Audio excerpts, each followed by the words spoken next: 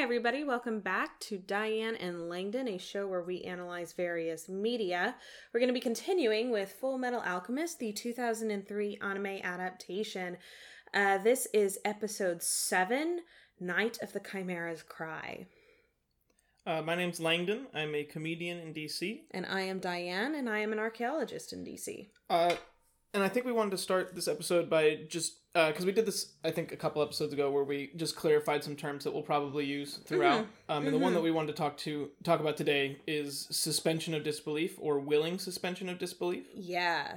And I think of it like surface tension. Like, yeah, or like water tension on like a penny on a coin. Yeah. Yeah, like what does it take to break that surface tension and actually get something under the water? Or in literary terms, it's kind of how willing you are to engage with a story and overlook whatever system of magic it uses, or even any mechanical, physical, or real-world flaws. Something that can't happen in the real world, but that happens regularly in the story. Are you willing to accept that? And every single new element that you introduce to your story that isn't extant in the real world sort of tests that suspension of disbelief, really pushes on that water tension we're talking about. Yeah. And different media will ask you to look at it differently. Like some things will ask you to go a little bit farther, and some things won't really ask you for very much suspension of disbelief at all. They'll be very, very true to how things function in the real world. Yeah. So things like One Punch Man, it's kind of, you're willing to believe it as long as it's funny, because that's the point of the show. Yeah, it follows more the rule of funny than anything else. And the joke being, how hard can One Punch Man punch? As hard as it takes for it to be funny. Right. And you'll accept whatever that level is, because that's the joke. That's the whole point of watching the show. In Jurassic Park, they pretty much ask you to accept one thing, which is science can do that. Yeah. And they even go so far as to kind of try to come up with a pseudoscience explanation for what they're doing. And really all you have to do is say, okay, I'm willing to accept that you can bring dinosaurs back to life with bugs. Absolutely. And as long as you can do that, then you can believe in Jurassic Park. That's all it takes. The reason we wanted to bring it up with this is because the manga version of Full Metal Alchemist asks you to accept two things and two things only, and that is alchemy is real and automail works. Right. And with automail, you do kind of just have to accept that it works. But with alchemy, she makes it easy for you by giving you some rules. She tells you alchemy can do this and it can't do this. Yes. So in my opinion, the ask of suspension of disbelief is actually very small. Very low. Yeah. Yeah. Whereas in this, we have still yet to determine exactly how far that suspension of disbelief is going to be pushed, because there are no rules. They insist they have rules. They talk about the rules every single episode, but we have seen them continually be broken. And not just with the Philosopher's Stone, which is something that is stated to be able to break the rules. Like, literally, in just general transmutations, when Majhal turns a chisel into a giant sword, we see the rule completely ignored. We see so many of these rules ignored so many times. So I don't know what the rules are. Whatever they're telling me, they don't adhere to them. So I don't believe in their rules. Ergo, I don't believe in this alchemy. Yeah, and if your suspension of disbelief breaks, if your audience is no longer willing to engage with the story that you're putting in front of them, that is a big, big problem. You can't have that. Absolutely. But so far in the story, we've been following Edward and Alphonse Elric. They're brothers, they're alchemists, and they are on a mission to get their original bodies back. We are in a flashback. We have been in a flashback now for 5 episodes, so almost 3 times as long as we've been with them in the present. Right. It's not like we've been watching this anime for 20 episodes and now they're doing like a flashback arc. It's like they started it with 2 episodes in the present, and now we've been in a flashback for the rest of the time we've been watching it. Are we assuming that we're going to be in flashback up until the moment that we get to Lior? Is this just going to be a 3-year flashback? I assume that, and and the thing is, it is a 3-year flashback, because right now they're 11 and 12, and we know in the present they're 14 and 15. Right, but what I mean is this flashback going to cover the entirety of 3 years like this, just day by day? It kind of has to, because we've been spending time with them in a way that suggests that things are... I guess not, though, because I guess they were at Show Tucker's place for, like, maybe weeks, maybe months. Yeah. So the flow of time is very kind of confusing, and especially knowing that they have to catch up to a point 3 years in the future. it's hard to say what's gonna happen. Yeah. And the thing is, like, we'll talk about it at the end, because I've got some notes to talk about this at the end. I don't understand why we've spent so long in the past. It doesn't seem to really be serving much. Right. Beyond showing Edward becoming a state alchemist. Yeah. Beyond that, every other one of these arcs plays out in the present in the manga, and I don't understand why they can't play out in the present. What does it detract from if we put them in the because we have not seen our homunculi, which I thought the entirety of this, like, the purpose of doing this flashback was to show how intertwined the homunculi have been with Edward and Alphonse. That was the impression I got from the Maj Hall episode when we saw Lust there. Yeah, there were indications that was going to be the case. But we haven't seen them at all since then. So now I'm so confused about why we're here. It doesn't seem to be serving a narrative purpose in the grander scheme of things. Yeah. What we have seen, though, is Edward passing his state alchemist exam. So he's now an alchemist for the government. He's a researcher, but also potentially a soldier for this stratocratic military-run government. But that's given him a stipend, a big stipend. There are a lot of indicators that it's a lot of money, and access to some very exclusive research that he wouldn't have otherwise. So this is going to help them, ideally, on their quest to get his arm and his leg back, and his brother Alphonse's entire body back. Right. And while they're in Central, which is kind of the capital of this country they live in, Amestris, they're staying with another state alchemist named Sho Tucker and his daughter Nina Tucker, and they also have a dog named Alexander. Yes. Kind of unclear why they're still staying there since he's passed his exam. Right, so he's got that sweet stipend. Like, buddy, go get yourself a bachelor pad. Please. But also, they were staying there because Sho Tucker was helping them study, and now they don't have to study anymore. No, it's fine. Just move on. But the one other thing we know is that Sho Tucker has a recertification coming up. Yes. And he seems a little nervous about it, but we'll do a lot more of that this episode. Yes. So we open up this episode in Central headquarters in Roy Mustang's office, because Roy Mustang works at Central. That bothers you more than it bothers me. It really bothers me. It bothers me so much. He's supposed to work at... He's supposed to live in the East. Yeah. Well, and Amestris is divided into, like, a central region, and then a north region, west region, east region, south region. Yes. The boys are from the east. Roy Mustang is supposed to be from the east, and he's supposed to work in the east. Right. And he's... The whole point of it is that Roy Mustang is a maverick, and East is kind of seen as the bumfuck region. It's where you send people who you don't really trust. His superior, Lieutenant General Grumman, is also stationed in the East because the brass doesn't trust Lieutenant General Grumman to go along with their nefarious plans, and so they ship him off to the bumfuck region where he can't do anything. He's essentially powerless. They do the same thing to Roy Mustang, and it's because they don't want them involved in Central. But the anime seems a lot less concerned with the political drama happening inside of the military and a lot more concerned with the boys. Even though Roy Mustang is... I saw him called the tritagonist, but I would counter. I don't think he is. I think he's the deuteragonist. As in Edward and Alphonse are the protagonists together? I think Alphonse is less important than Roy Mustang, or at least has less stuff to do. How interesting.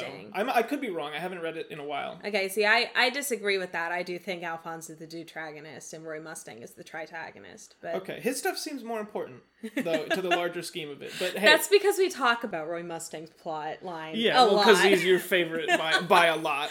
But also because I'm literally writing a fan fiction that pulls a lot from his manga plot line. Sometimes I'm like, who's Edward? But Roy gives him his State Alchemist watch, which is kind of proof that all the State Alchemists have them. It's kind of proof that they've passed the exam. Yeah, it's your identification. Though it has also been stated that it is also an amplifier, not just by Father Cornello, by Edward himself. We have not had this reconfirmed by any other State Alchemist at this point. Tucker has not mentioned it. Roy Mustang has not mentioned it. So I'm unsure if this is actually the case, but otherwise I don't know why we've had this suggested by Father Cornello and then reaffirmed by Edward's belief in the past. This is odd to me if this is not the case. I definitely think it is the case. I just don't think they've had a good time to really get into it, but I also don't know when they will. Yeah.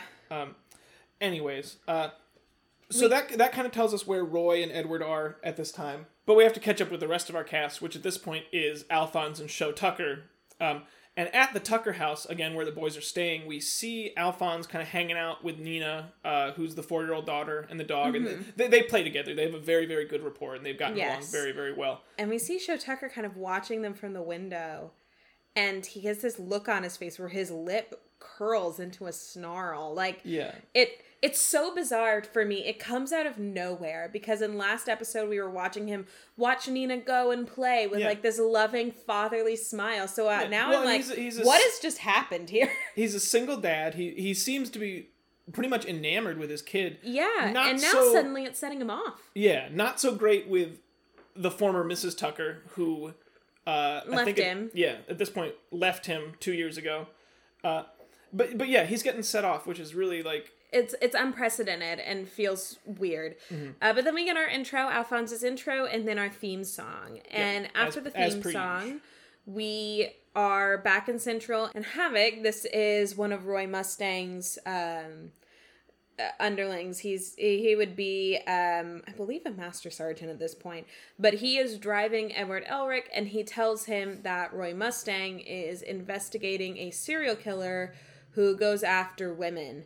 And Edward says that Roy Mustang must be looking for just another promotion.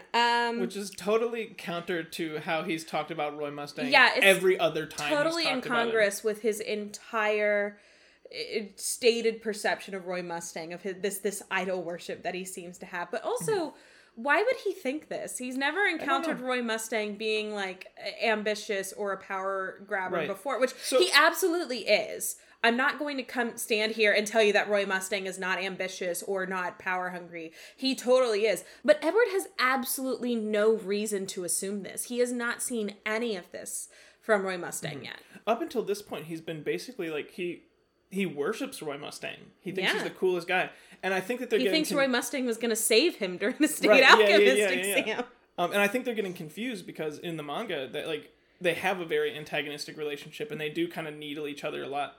But that has not been set up yet. And so it's very... The only thing we've seen of it is kind of this needling each other happens at the end of the train episode when Edward's like, oh, I'll take that exam, all right. Well, but also Roy told Alphonse that he couldn't continue with the exam because he'd have to do the physical. So I do think that could have turned Edward sour a little bit. But not to the extent that we see here. But it's also like it's a very protective thing to be like, they'll find out about you, they'll take you away and run experiments, and they'll throw your brother in jail. And it also has nothing to do with like wanting more promotions and being ambitious and power hungry. If anything, that is the opposite of that. It's odd. But then Jean Havoc says the most interesting thing. He says, Roy Mustang is a man who will do whatever it takes to get promoted. Confirmed. But if that's all he did, we wouldn't follow him.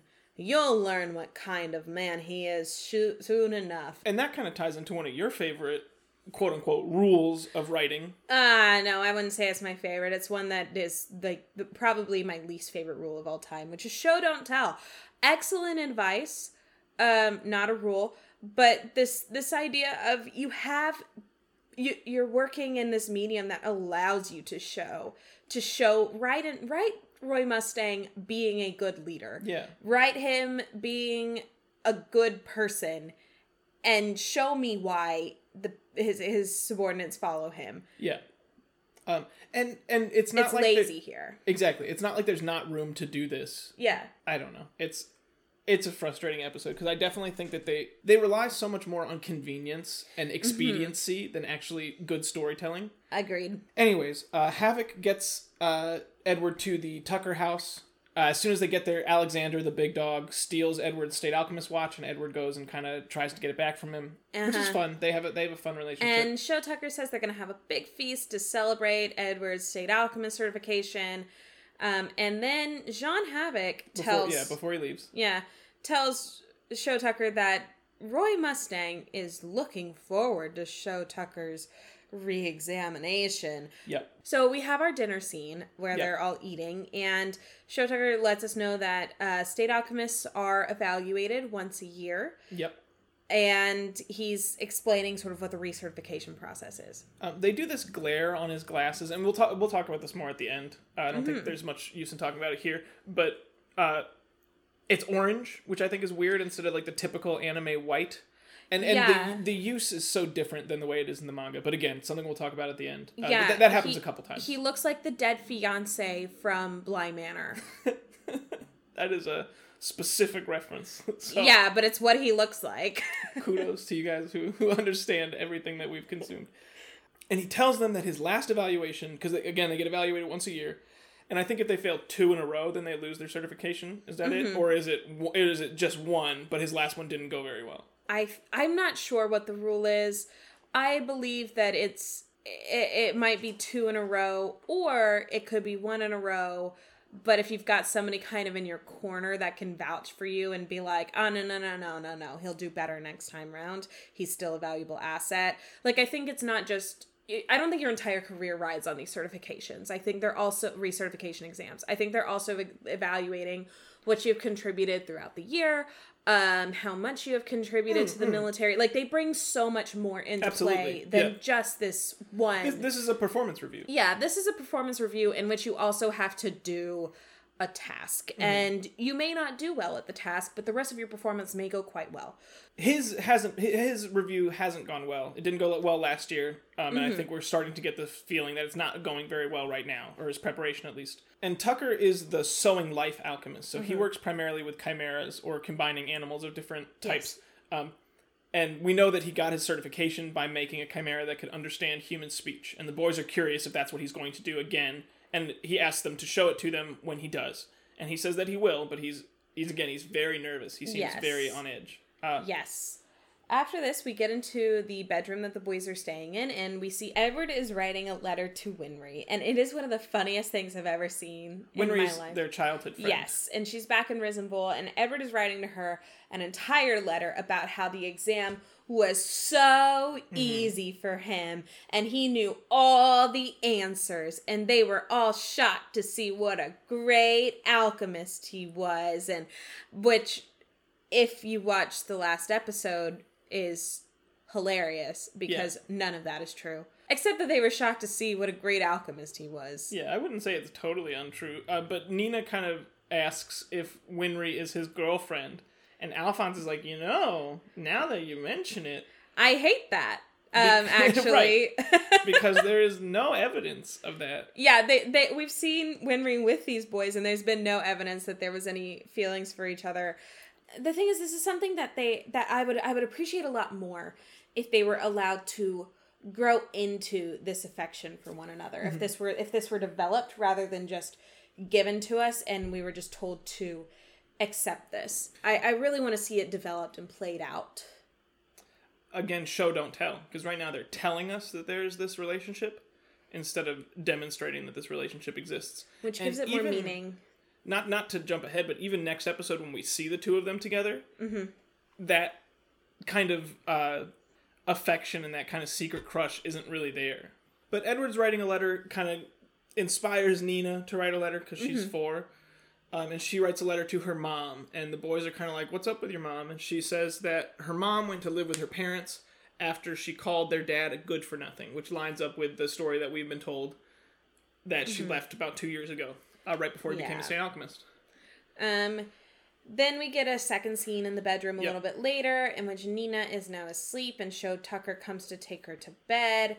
And we see that she's been drawing a picture of her family and herself, her dad, her mom, and Alexander. The dog. Yes.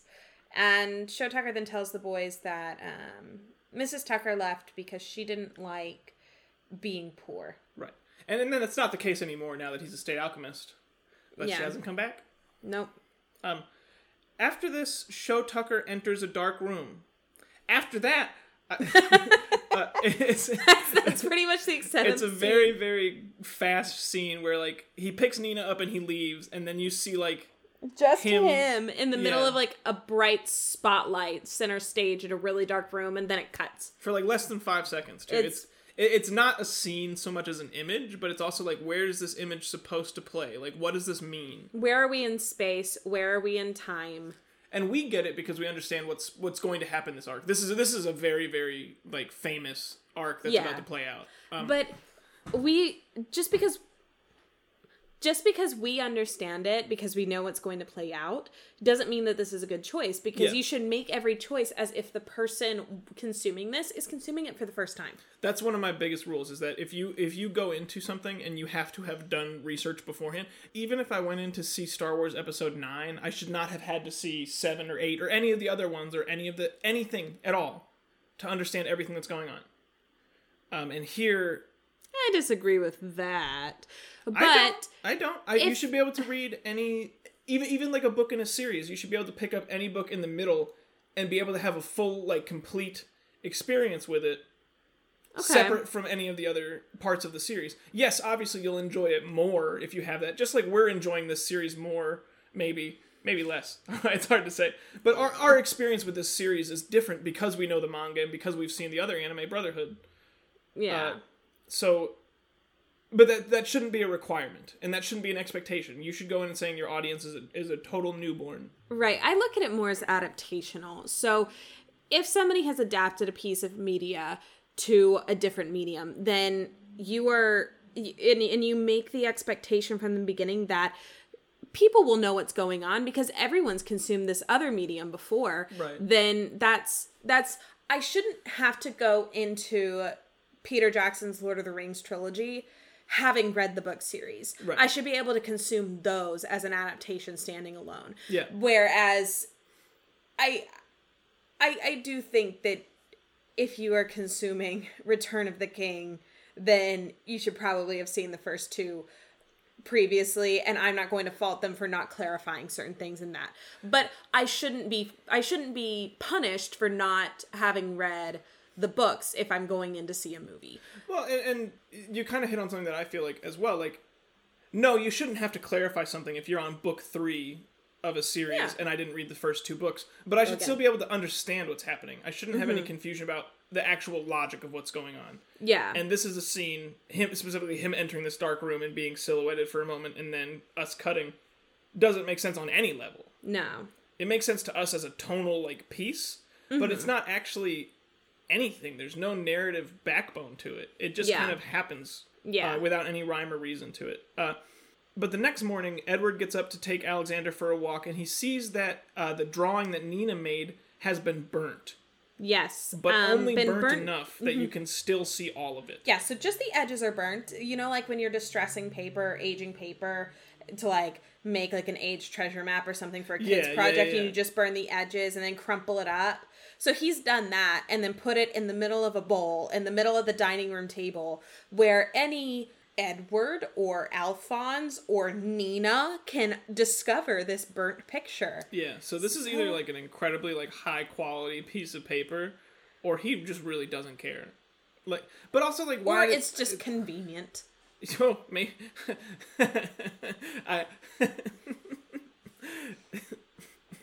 That's the show's biggest sin, is that they always go for convenience over thoughtfulness. Yeah, it's but they play some creepy music, so we're supposed to know that this means something.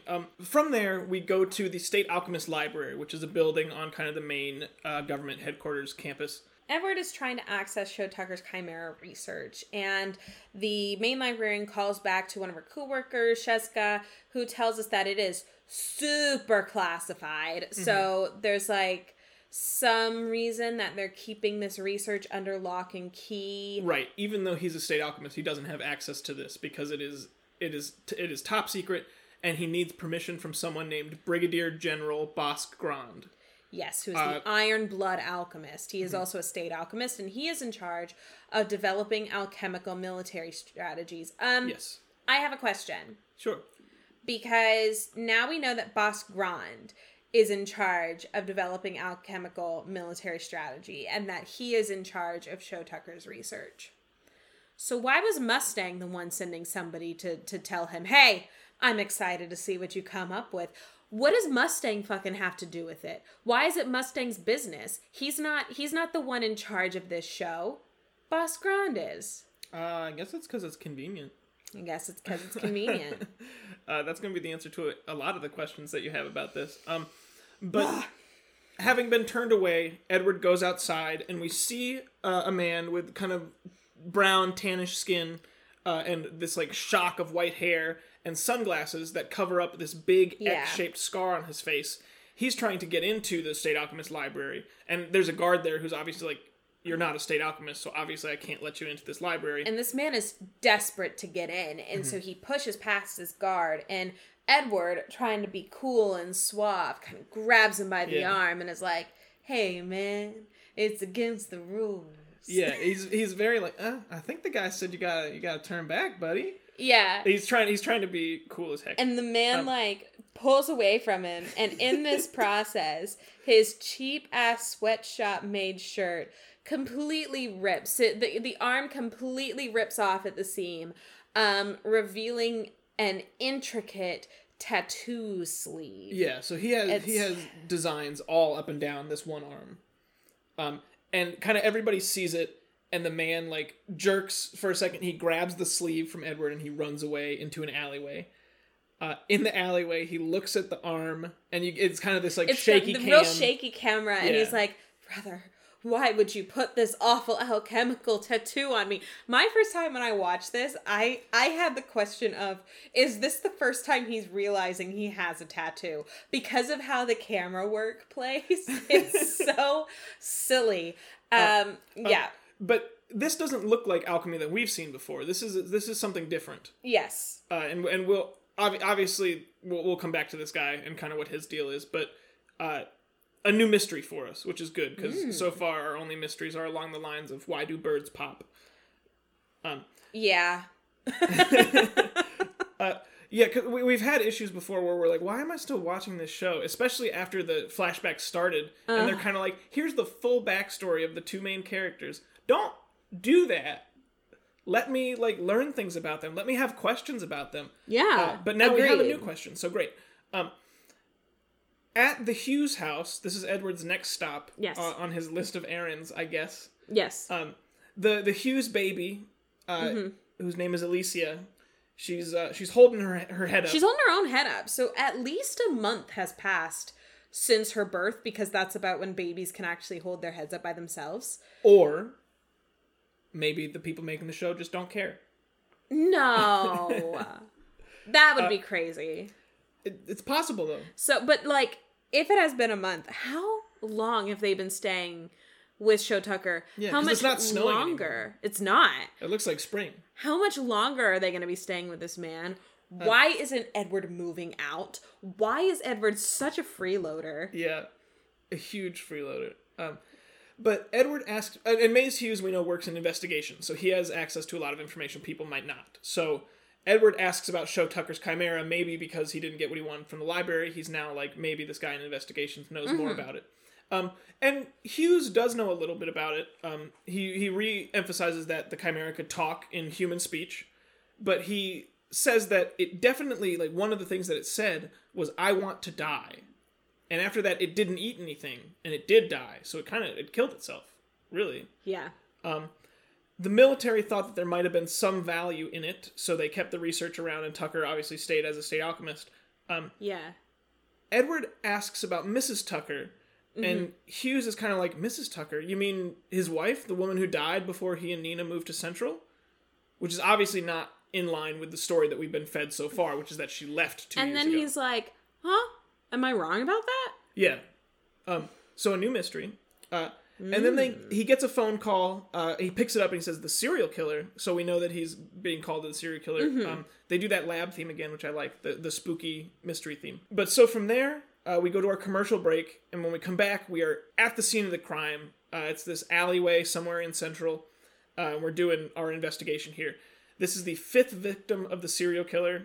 She has been placed under a sheet and in the custody of her child. For like 4-year-old. Yeah, there's a little boy. And he's sobbing, and we see... And he's surrounded by officers. We should clarify that, like, they didn't just get here and find this dead woman. Like, there's like 10 military people. Yes, one of which is Second Lieutenant Reza Hawkeye, who is holding this child by the shoulders as he is literally on top of and touching this sheet-covered dead body. Yeah. And it looks like she's just kind of like holding him or like pushing him onto the dead body. It's really unclear. I don't think she's pushing him, but the point is, what the hell is a child doing here? Yeah. Why didn't they discover this dead body and immediately, before they had time to put the sheet on it, go, we got to get this kid out of here. We got to take him away to a safer place. We got to calm him down, get him some hot chocolate, get him some fucking therapy. Like, there's so many other steps that should be going on right now that just are not. There's carelessness. This military is incompetent. I'll say it again. This military is fucking incompetent.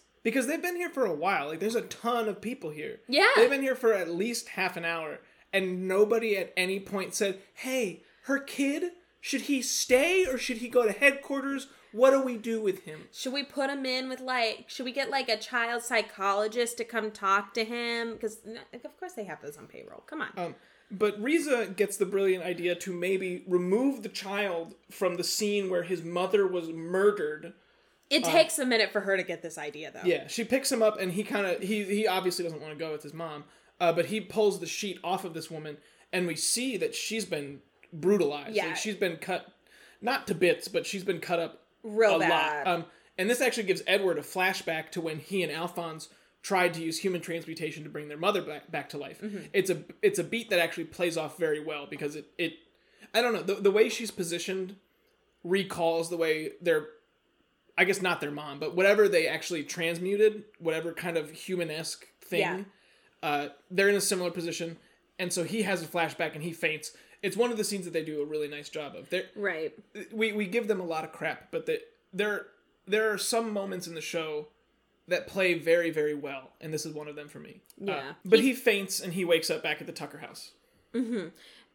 And when he wakes up at the Tucker house, Show Tucker is nursing him there. And Show Tucker tells him that Edward has been calling for and apologizing to his own mother. Mm-hmm. And Show reveals that he's had suspicions about the boys and what they did ever since seeing their bodies for the first time. How they ended up a soul bound to a suit of armor and missing an arm and a leg. I don't understand this, that people can just look at a boy who's missing an arm and see a soul bound suit of armor and be like, you tried human transmutation, didn't you? Because that implies that, like, there is developed and published research on the act and results of human transmutation. Or that he's tried it himself. And, but the fact that everyone can just sort of recognize this and be like, that's the result of a human transmutation. Yeah. And not some sort of freak rebound in some other experiment. Well, it's so bizarre to me, because that does imply that there is research that has been done and developed and published that everyone in the zeitgeist just has common knowledge of. This is just what happens. And that was kind of the implication that we got from episode 4 with Majhal as well, where it's just like people somehow seem to know what happens when you do a human transmutation, which they don't and they shouldn't. It's illegal and extremely classified. Yes. If there's any published work on it at all, it's as classified as you can fucking get. Mm-hmm. But Edward, because we don't really know anybody else who's even tried it at this point. Yeah. And their definition of human transmutation is a little more loosey-goosey, which is fine with me, but like there are different avenues for it, and bringing someone back to life is not the only type of human transmutation, but it is the only type that really like matters to the story. Yeah. But Edward tells Show Tucker about this human transmutation off screen. And Show Tucker's really quite nice about it. And then Boss Grand appears with his soldiers, and they enter the downstairs foyer, where they proceed to point guns at the 4-year-old child, Nina, the dog, Alexander, the 12-year-old boy, Edward, the 11-year-old boy in a suit of armor, Alphonse, and a man. They just point guns at them. Guys, safety 101. If you live in an area where you take gun safety before you are allowed to purchase a firearm, that's hopefully not everywhere. Every area. It's not, though. Well. But hopefully everywhere, if you ever take a gun safety course, what they're going to tell you in the first 5 minutes is you do not draw a gun unless you mean to use it. You do not point it at a person unless you mean to kill them. And you do not put your finger on the trigger until you are ready to kill them. Kill or shoot? Kill. Kill? Kill. What if I want to shoot him in the leg? You have to act as if, like, they tell you when you're pulling your firearm that you have to assume that every shot you're going to take is lethal. That seems fair to me. Yeah. But that's how I was trained. But Boss Grond is like, I guess he's there because he's the same guy that we saw adjudicating the state alchemist exams.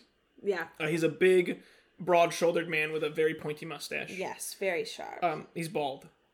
Not bald from episode 5, but he has no hair. On his head. On his face he has some. Yes, he's got massive, fabulous facial hair. It's very pointy. But he makes the boys leave. I guess they can't stay with Sho Tucker because Sho Tucker is Grond's alchemist. Finally, someone's making Edward get his own place. Maybe he just heard that Edward was freeloading and he was like, no state alchemist, I have mine, is gonna not pay rent. But Nina's very sad about this, obviously. She's very nice to the boys. And kind of as the boys are walking out, we go to a private study with Boss Grond and Sho Tucker. And Boss Grond says that he pulled some strings last year to help Tucker keep his certification, but that this is the end of the line, and Tucker's going to be poor again.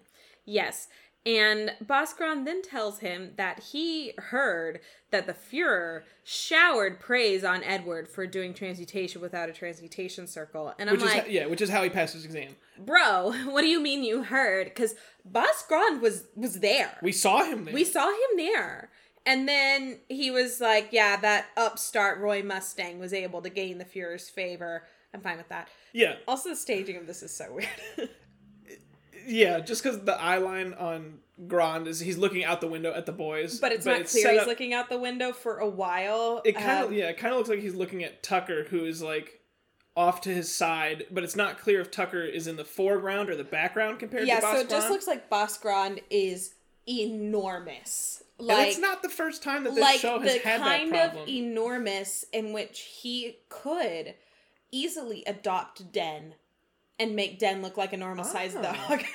The giant Den from episode 3. Again, as we've said already, I think nobody cares about the animation on this show. There's just a lot of really... I don't even feel like they're nitpicky at this point, because we're not pausing and seeing these. We're watching it and being like, what the hell was that? Yes. Just a lot of really odd inexcusable mistakes. Like, again, somebody illustrated this, somebody else looked at this, and somebody else greenlit this. This goes through a process before it hits the screen, and nobody was like, that looks weird. Yeah, so nobody really cares. Yeah, no one cares. But that evening in the Tucker house, we see Sho Tucker. He's in the same room where he burned Nina's drawing. Yeah. And he's looking very stressed. He's kind of got his head in his hands. And Nina comes in and he hugs her. They talk a little bit about the certification and how he's really nervous about the certification. He doesn't think it's going to go well.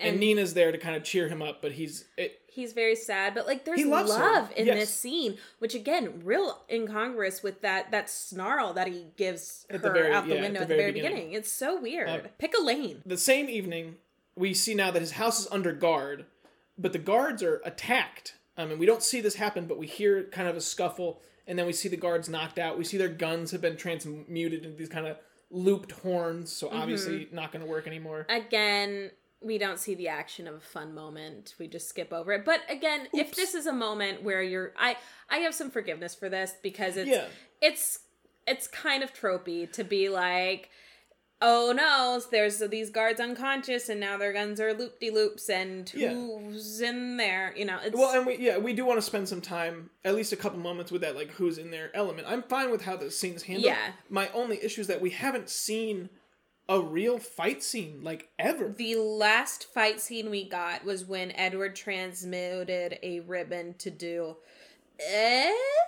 But even the action sequence during the exam is, like...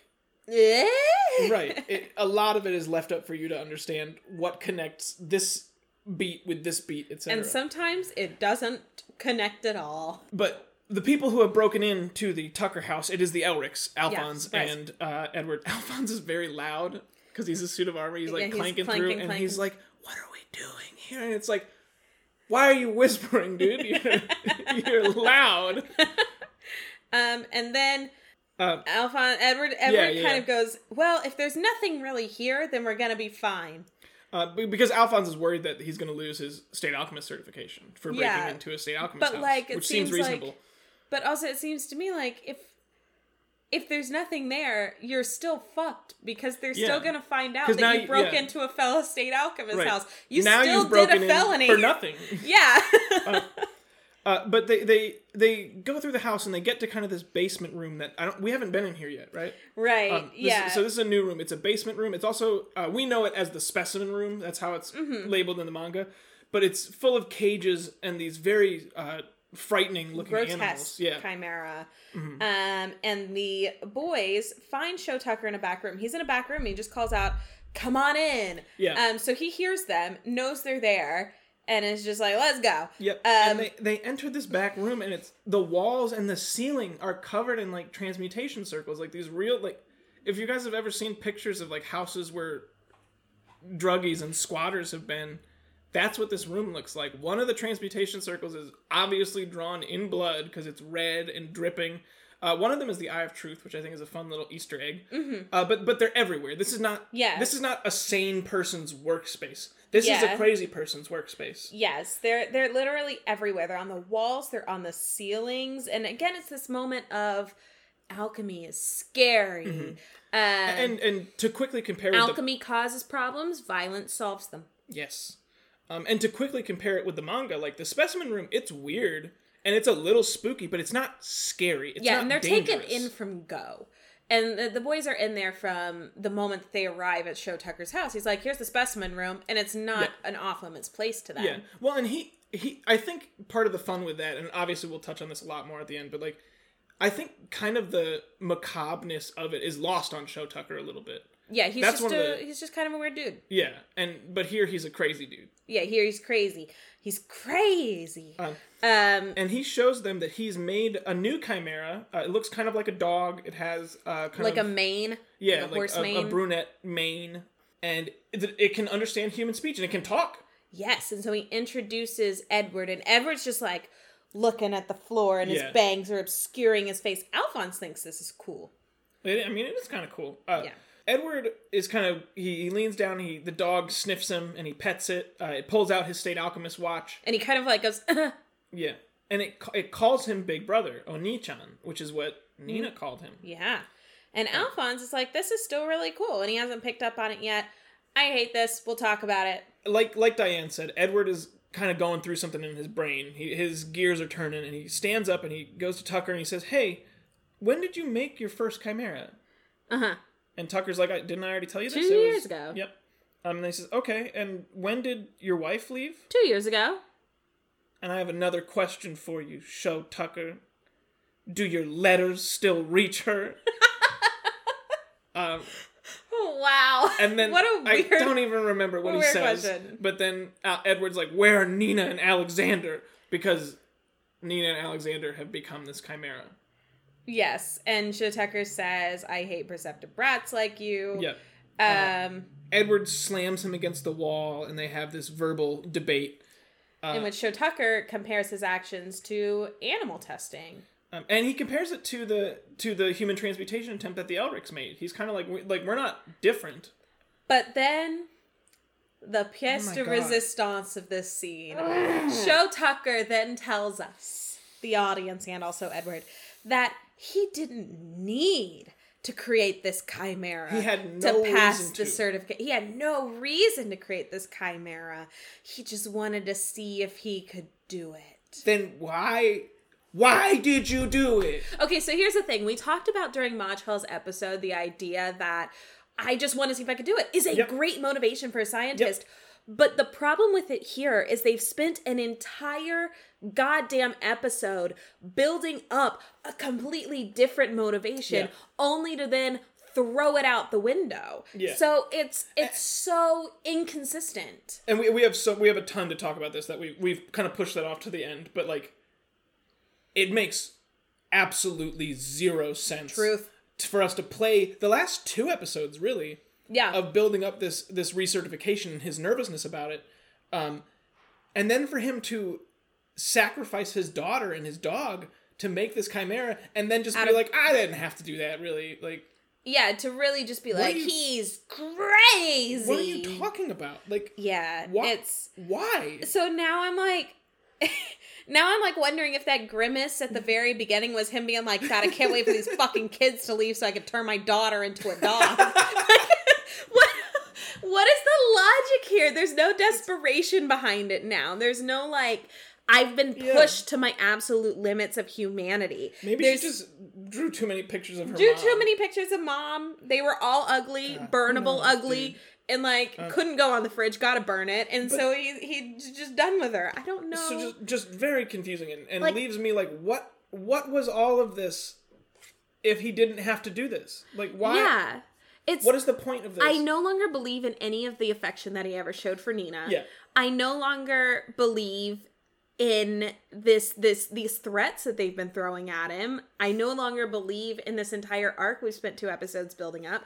I don't believe in any of it anymore. You just shattered my suspension of belief. And the only people as angry about this as we are is Edward himself. And Edward starts to beat Sho Tucker up. I found the tone of this very different than in the manga, where in the manga he doesn't really know what to do with this information. I think I'm okay if his reaction is punch. That lines up with the Edward that I know. But here he's just like, I'm gonna beat the crap out of you because you're a shitty person, which is true. But it's more intentional and less kind of confused. Like, this is a really like weird moment for him. He in just the manga. Wails on him while wailing. Yeah. And here he's just like, you piece of crap. Pat, pat, pat. And he paps him until the Chimera bites the edge of his cloak, and until Alphonse is like, dude, you're gonna kill him. Once again, alchemy causes problems, and violence solves them. There you go. But so, as he kind of drops Sho Tucker to the floor, Tucker mocks them, and he taunts them, because Edward wants to try to separate the Chimera. And he's like, you're not gonna be able to do that. It's perfect. It can't be separated. And then he's like, be careful she doesn't suffer the same fate as your mother. Which, like, fuck you, dude. Fuck you, dude. Yeah. Boss Grond arrives to the basement, and he has more soldiers and more guns. And he's like, what's going on here, Edward Elric? And Edward Elric says he used his own daughter. We get into the denouement of this episode, so the wrap-up. Sho Tucker and the Chimera... Can we call the Chimera Nina? I'm going to call her Nina. Yeah. Sho Tucker and Nina... No one cares about Alexander as much as they care about Nina, by the way. Well, but like... The crime of this Nina's is that... a human being! Right. The crime of this is that Alexander ended up kind of becoming a little bit more than dog, but Nina is now less than human. Yeah. So that's the horror here, and that's why I think most people, when they see this Chimera, would refer to her continually as Nina. Yeah. Yeah. Well, and Tucker does, even. In the manga, at least. He talks to her afterwards, and he calls her Nina. Yeah. But Sho Tucker and the Nina Chimera are taken away. Boss Grond says that they're going to be dealt with in a military tribunal. Mm-hmm. Edward kind of protests because he doesn't trust Boss Grond, and he doesn't really have any reason to. Mm-hmm. Through this scene, Boss Grond definitely knows that Sho Tucker's wife was the first Chimera that he made. Yeah, and covered it up. And he definitely seems to have been aware that he might have been planning to use Nina to make another Chimera. He's definitely being set up as a villain. And this idea that he's being set up as a villain is kind of cemented when he punches Edward using a glove that he transmutes. Mm-hmm. Just kind of punches him right on the head. So if he wasn't concussed like 3 episodes ago, he's definitely concussed sure as heck is now. And he kind of gets into the van and everybody drives away. Edward uses alchemy to transmute the road and has it do a little ripple.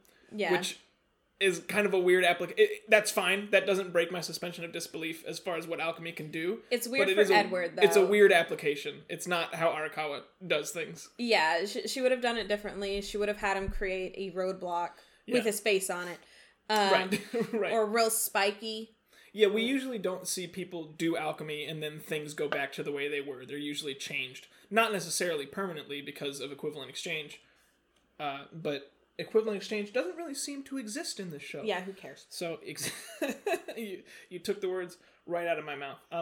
No one gets out of the cars except for the truck. The truck that Nina was being transported in flips on its side and the doors pop open and she crawls out the back. No one else gets out to be like, hey, is everyone okay? To see if anyone managed to escape in this chaos. And it's a long shot of Nina just like lumbering out, sniffing around, then turning away and padding down an alleyway. It's long. There was plenty of time for people to get out of these cars. Yeah, well, that would have required more frames and more drawing and probably more pay to the people who do the animation.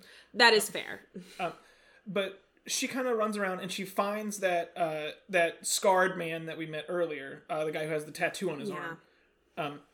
And she goes up to him, she sniffs him a little bit, and he touches her, and the tattoo glows red. And he says, "You are composed of both man and beast, aren't you?" Yes, and then he's unsure of how he knows this, which it seems obvious to me how he knows this. The tattoo is an alchemy detector. Then you put in the notes, it looks like The Shining, just what are the rules, what are the rules, what are the rules, what are the rules? Yeah, what are the rules? Yeah, because again, like, we've never seen something like this that can, like, touch something and be like, this was transmuted from one little girl in one Great Pyrenees. Yeah, we've never seen anyone be able to use alchemy to determine what the starting products were. Right. It's always been... Or to identify anything. Or to identify that something has been accomplished via alchemy. Like, that has never occurred before, so... Well, and the funny thing is, Arakawa gives a great way to do it, because most things that get transmuted end up with little transmutation lines on them. So, just very, very strange. The tattoo man says a prayer. He kind of asks God to take the soul of this chimera into his bosom. At least it's bosom in most translations, right? I believe so. But then we see, because when the boys do alchemy, it's usually like yellow or blue. Mm-hmm. But we see the same alchemical sparks, but it's red this time. Yeah. And then the boys find the alleyway. Yeah, sometime later, the guy is gone.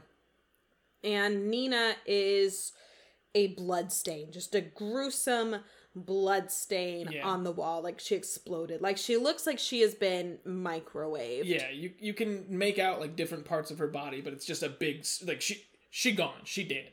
Yeah. And then we see a shot of the tattoo man, and he says, astutely, "I get it. My brother gave me this arm so that I could take alchemists who have strayed from the path of God and their creations." Which, like, we've seen him take a creation. Yeah. We don't know why he assumes he is out to also kill alchemists now, because he hasn't killed one yet and felt rewarded for it. I think he's just really pissed about what happened at the library. He's like, and you know what else? That kid in the Fuck those guys for kicking me out of there. Yeah. But back in the alleyway, Alphonse notes that she looks like she's been deconstructed with alchemy, so the boys now have a big lead onto who may have done this. But Edward is crying. Yeah, and then we get our end credits, which are actually interesting, because, well, first of all, it's a jarring tonal shift from where we've been in this episode, because it goes back to the end credit song, which again we like. It's so wrong here. It's so upbeat to go from a scene that ends with our main character like broken over what's happened to this little girl. I can't think of how the end song goes. I only think of the intro song. Yeah, but it's still like poppy and upbeat. And there are new pictures though of Nina and credits. Alexander, and there's also Edward's face at the very end is different. He doesn't have that little small smile. Like he does a big grin, but his eyes are like glistening, so it looks like it hurts. Like he's more grimacing. He's grimacing, not smiling. Can't quite get that poop out. I'm confident it's a poop face. So takeaways. I mean, so as far as the episode overall, they're still doing too much, but like I think I enjoyed it overall. It's tough with this show because we've seen all of these beats and all of these stories handled so much better, except for the Maj Hall story, which was totally original. But like, they're just trying to cram so much in, and it takes the weight out of every single moment. Yeah. And we've been watching a bunch of Naruto lately, which takes a lot longer. The pacing is a lot slower overall. but things feel more appropriately weighted. Yes. I don't feel like it's ever trying to do too much. If anything, I feel like it's trying to do too little, but I still prefer the way that they're doing it to the way that this show is doing it, where it's just like, here's more information, take it! Yeah, they're just throwing things at you. Mm-hmm. But we obviously got to talk about... Bas Grant. Yes, Bas Grant and the other character who's introduced this arc. Because Bas Grant is dead by the time the manga starts, right? Yeah. Or he dies in the early chapters. He dies very, very early. But we don't ever see him. He's dead by chapter 5. And it's very interesting because in the manga he's really not like a bad guy. He's one of the state alchemists who is deployed to Ishval. He does his job exceptionally well in just killing Ishvalans. In fact, for the release of their live action movie, Arakawa put out a new one-shot chapter that actually references that he was real good at that. But he more does it. I don't want to say that the excuse, I was just following orders, is a good excuse. It's not. But it's not like he relishes the task. Yeah. He just does it. And when an Ishvalan, who is a high priest, comes to him under a white flag, Bas Grant immediately stops killing, tries to take this man to go meet the Fuhrer. But when his superior sees this and tries to tell him, like, no, we kill all Ishvalans regardless of if they come to us under a white flag, Bas Grant kills him to make sure that this guy who came under a white flag is taken to the Fuhrer for peace talks, because he's like, there are articles of war, there are war crimes, and I'm going to follow the articles of war. I'm going to follow fucking protocol. So he's very protocol oriented. He then takes command, and all the people under him, one of whom is Mace Hughes, is just like, all right. Yeah, because he shoots the commanding officer who's like, ignore the white flag, and everybody who's there is just kind of like, that was a stray bullet, that was crazy. Even though they definitely saw it and definitely know what happened. And to your point of like, just following orders is not a good excuse. No. Unfortunately, that's the excuse for every main character who we're supposed to like. Yeah. All of the state alchemists and even all the military people who were involved in that extermination campaign, that's the best they got. Yeah, we were just following orders. And we see, and some of them really wrestle with that and like come to terms with the fact that that's not an excuse. Well, and when we see people like Bas Grant, who's like, oh my god, a white flag, an excuse to stop killing, he takes that immediately. And we see other officers, like his commanding officer, who doesn't do that. And even other alchemists like Kimberly, who may be in this anime, I don't know. But who really like relish the killing. Bas Grant is not set up in the manga as this bad character. No, and granted, that chapter happens, I think, way after the show's out. Oh yeah, that happens. I want to say more than halfway through. It's around the halfway point. Yeah, but regardless, he's not supposed to be like a bad guy. Yeah. So the choice to use him here as an antagonist is one that I find odd. I'm interested to see where they go. I think he'll do well in the role, especially as they've characterized him so far as just the military industrial complex. Yeah, he's the military industrial alchemist. So we're going to talk about Scar for a little bit. Scar is the man who kills Nina, the tattooed man. Yes, and his name is Scar based on the scar on his face.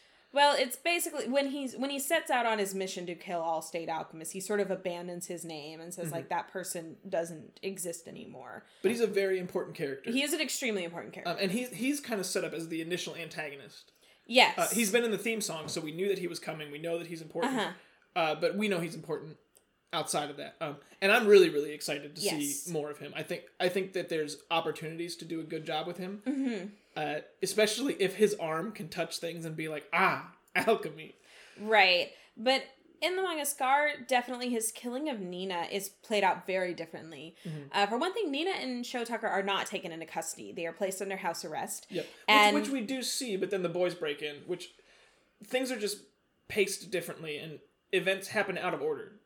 Right. I think in our like first or second episode, you were like, they cut all the panels of the manga out, threw them in the air, and then told some sleepy intern to put them in order. Yeah, that's exactly what happened here. And some of them just got under the couch. Yes. But when he kills Nina in the manga, here he just kills Nina. He just says, This is no way to live. He doesn't even say this is no way to live. He's like, you were once human and beast, and then she's dead. Yeah. But he comes to her, in the manga, he comes to her, and she is in Sho Tucker's house. He's just killed her father. She nudges him. She calls him daddy. And she doesn't call him daddy. No, she calls her father daddy. Oh, yeah. Okay. I thought you meant she calls Scar daddy. And I was like, I get it, but she's 4. She nudges dead Sho Tucker, calls him daddy, and Scar looks at her and is like, you cannot be fixed as you are. There's no life for you as you are. He apologizes to her and prays over her, kills her very quickly, and then gets out and continues to pray over her. Like, it's very much like a mercy kill that he feels deep guilt for doing, but also feels was entirely necessary. And one thing we're missing from this is the guilt, because he walks away from that not feeling guilty or like sad or mournful over this life that he's just taken. He's like, I understand. My goal is to kill state alchemists and their creations. Yeah. So it's almost like revs him up instead of makes him like feel feel the weight and tragedy of it. Very strange.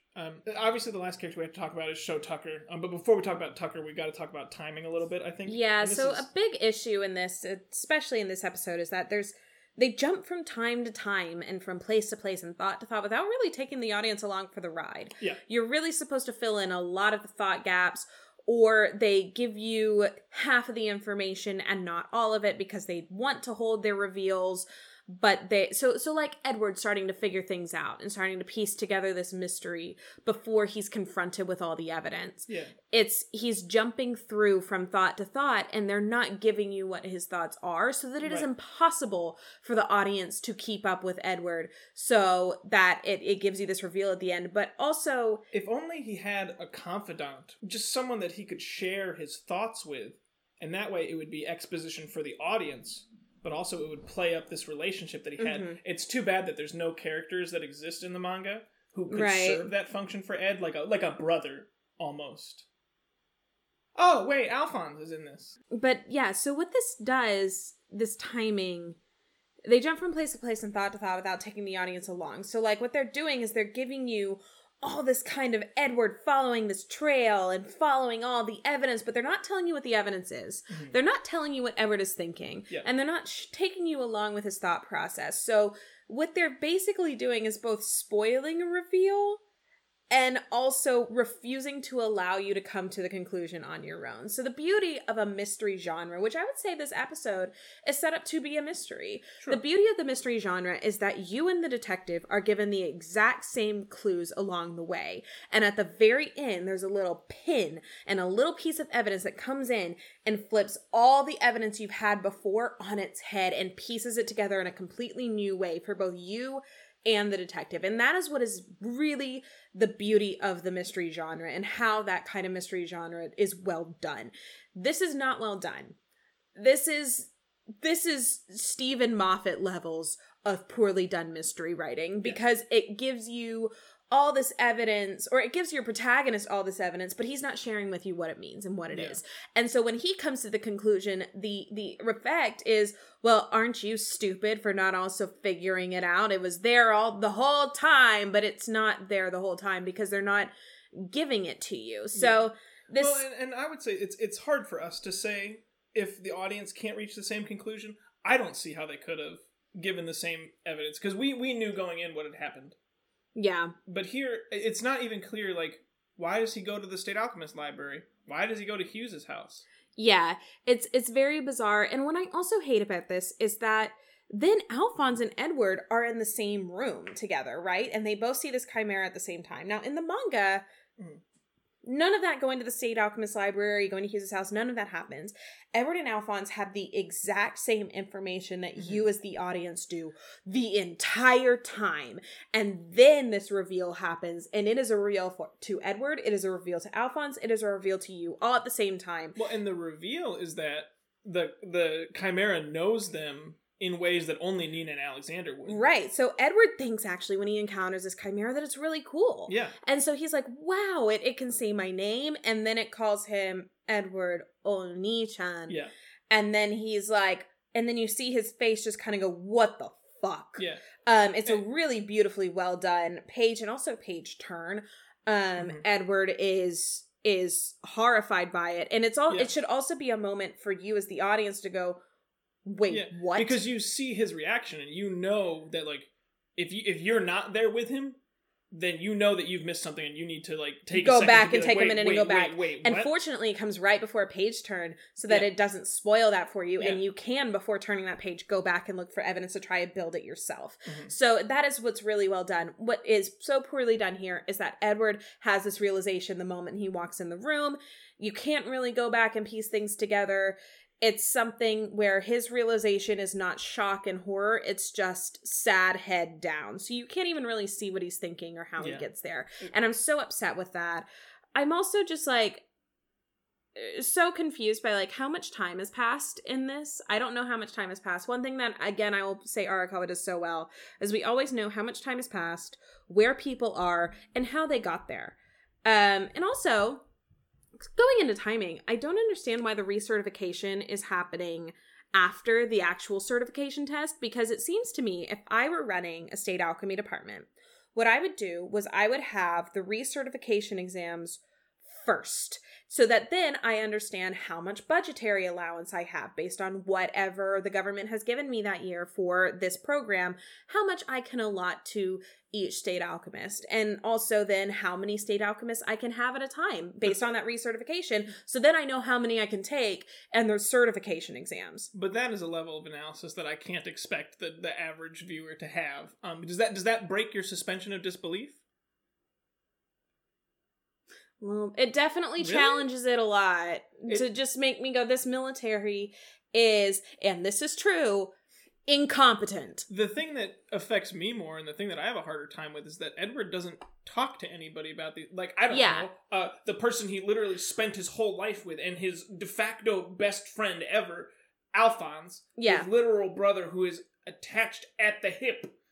He doesn't talk to him about any of this. He doesn't take him with him. No. I don't understand the effort to keep them separate, whereas, and again, we're comparing to the manga, but like, Alphonse has to be stupider than Edward in this. That's the effort. That's why it's there, because they have to make Edward the smarto who gets to everything first. Smarto? Yes.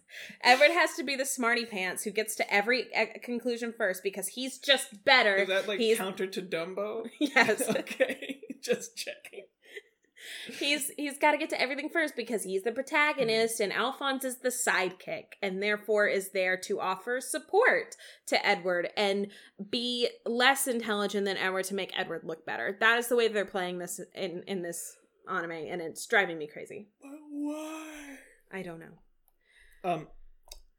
Finally, I think we have to talk about Sho Tucker as a character and just this arc, because, and I guess the best way to do that is just to kind of describe a little bit how it goes in the manga, because again, it's been stretched over 2 episodes here to some, by some accounts, I would say, because he was introduced last episode and we started to get a little bit of seeding done, and then this episode where everything kind of plays out.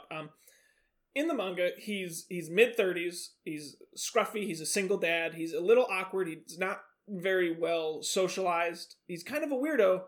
Which we talked about earlier when we talked about the specimen room. Like, he takes the kids in there and he's just like, yeah, this is just where I make the chimeras.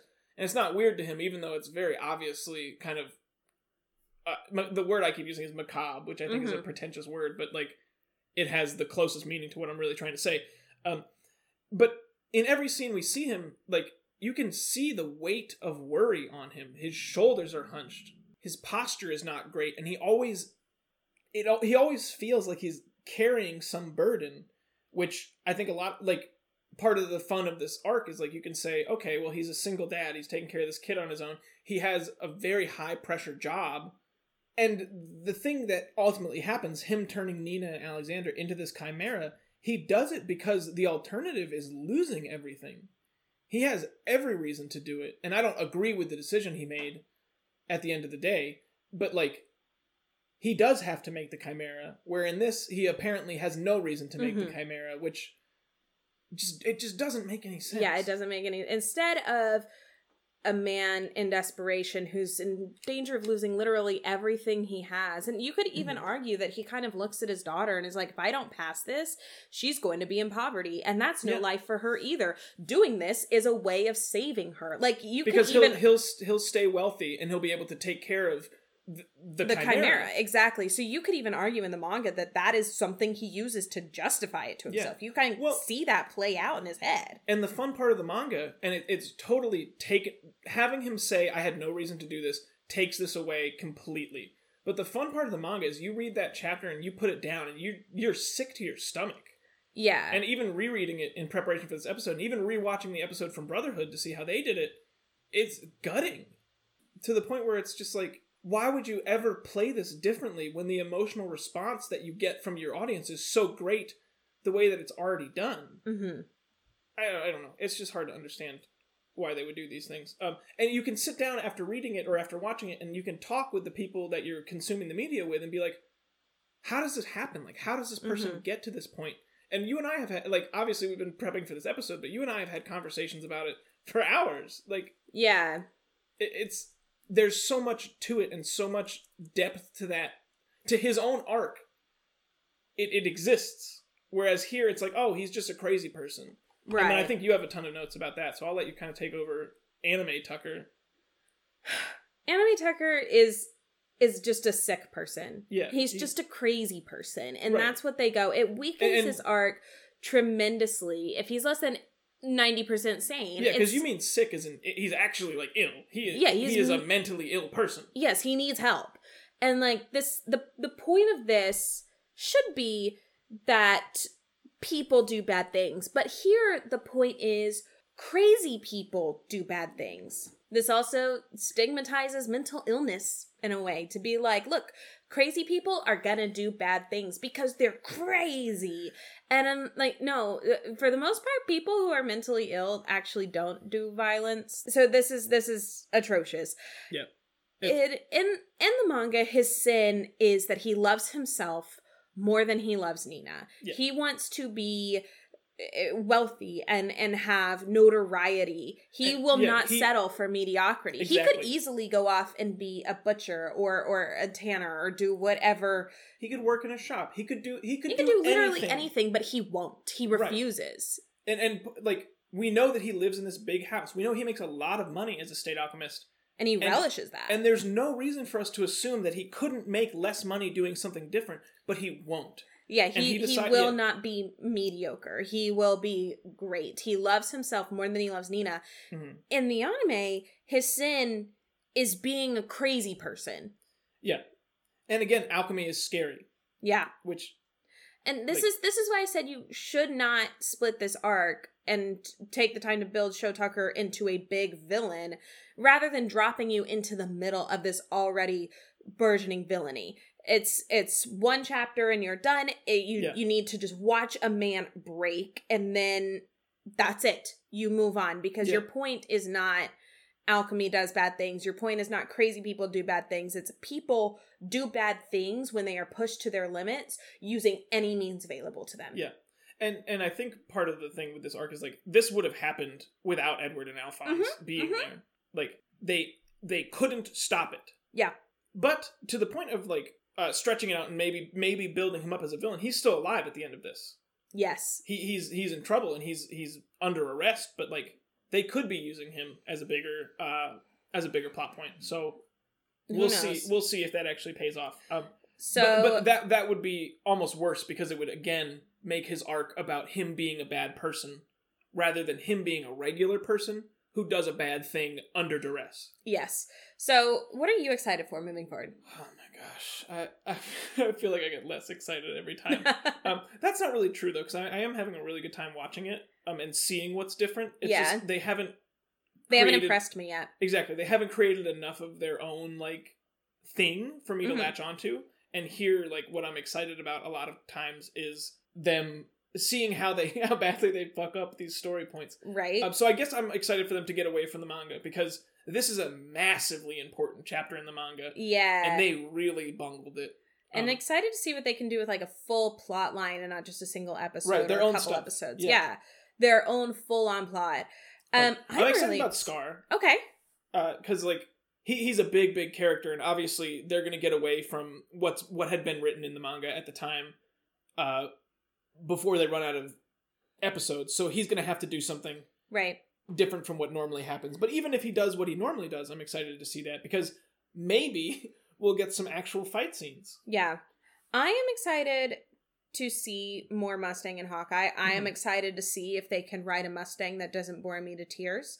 I'm excited to see if they can write very interesting interactions between Mustang and Hawkeye that have a lot of depth and meaning to them. I'm excited to be back in the present. I'm done with this. I'm done with the flashback. Let's move. Come on. Let's get onto the plot line now. We're done. I have no more questions about what happens now. You can bring it back in. I don't think we're still benefiting from being in flashback. And it's almost to a point where I'm like, did they not understand when they were reading it? Did they think that these chapters were in flashback? Because I can't think of any other reason for us to be here right now. It's not really feeding into what I consider the larger questions. It's not feeding into who are the homunculi and what are they doing at all. It hasn't for several episodes, so I'm very confused about why we're still here. Well, and a lot of the stuff with Scar kind of comes up against the homunculi. Yeah. And if they're not coming in yet, what is he gonna do? Yeah, exactly. I don't understand why we've spent so long in the past. If the purpose is to get these arcs in, put them in the present. It can obviously be done and done well because it has been done and done well. If the purpose is introduce elements of your greater plot line, pace out necessary flashback moments. Like Lust in Majal's town, people looking for and knowing von Hohenheim. I know that yeah, Uswell is also going to be in a flashback, and there's a girl who's important in there, and so pace those bits out instead of just throwing them all at us 2 episodes in when we've only known these characters for 2 fucking episodes. I really can't think of anything else in here that has raised major questions about our main storyline or our villains or about von Hohenheim. Literally everything else can happen in the present day.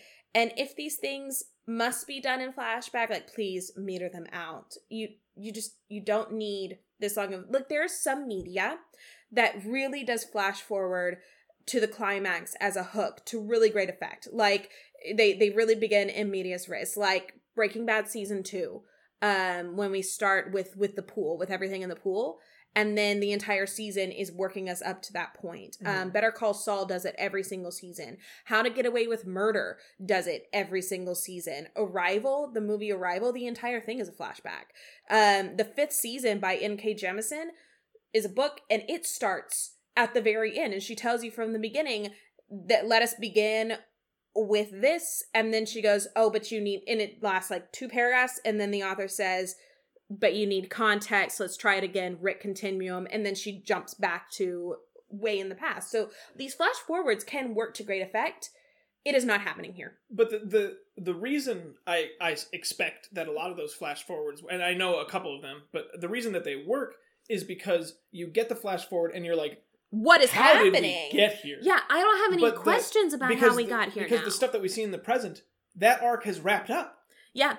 So the only question I have is about the homunculi. Yeah, and that's it. And the other thing is, like, who knows when we're going to get back to it? Yeah. Why bother putting 2 episodes in the present if I'm going to have forgotten? Because to some extent, we have to look at this in the way that it was originally intended to be consumed, which was weekly, episode by episode. So if we have these 2 episodes in the present, and then we have a couple months of episodes that aren't in the present, I'm going to forget about that. I'm not going to care. Yeah, exactly. And the thing is, like you said, it's raised questions in Lior in those first 2 episodes.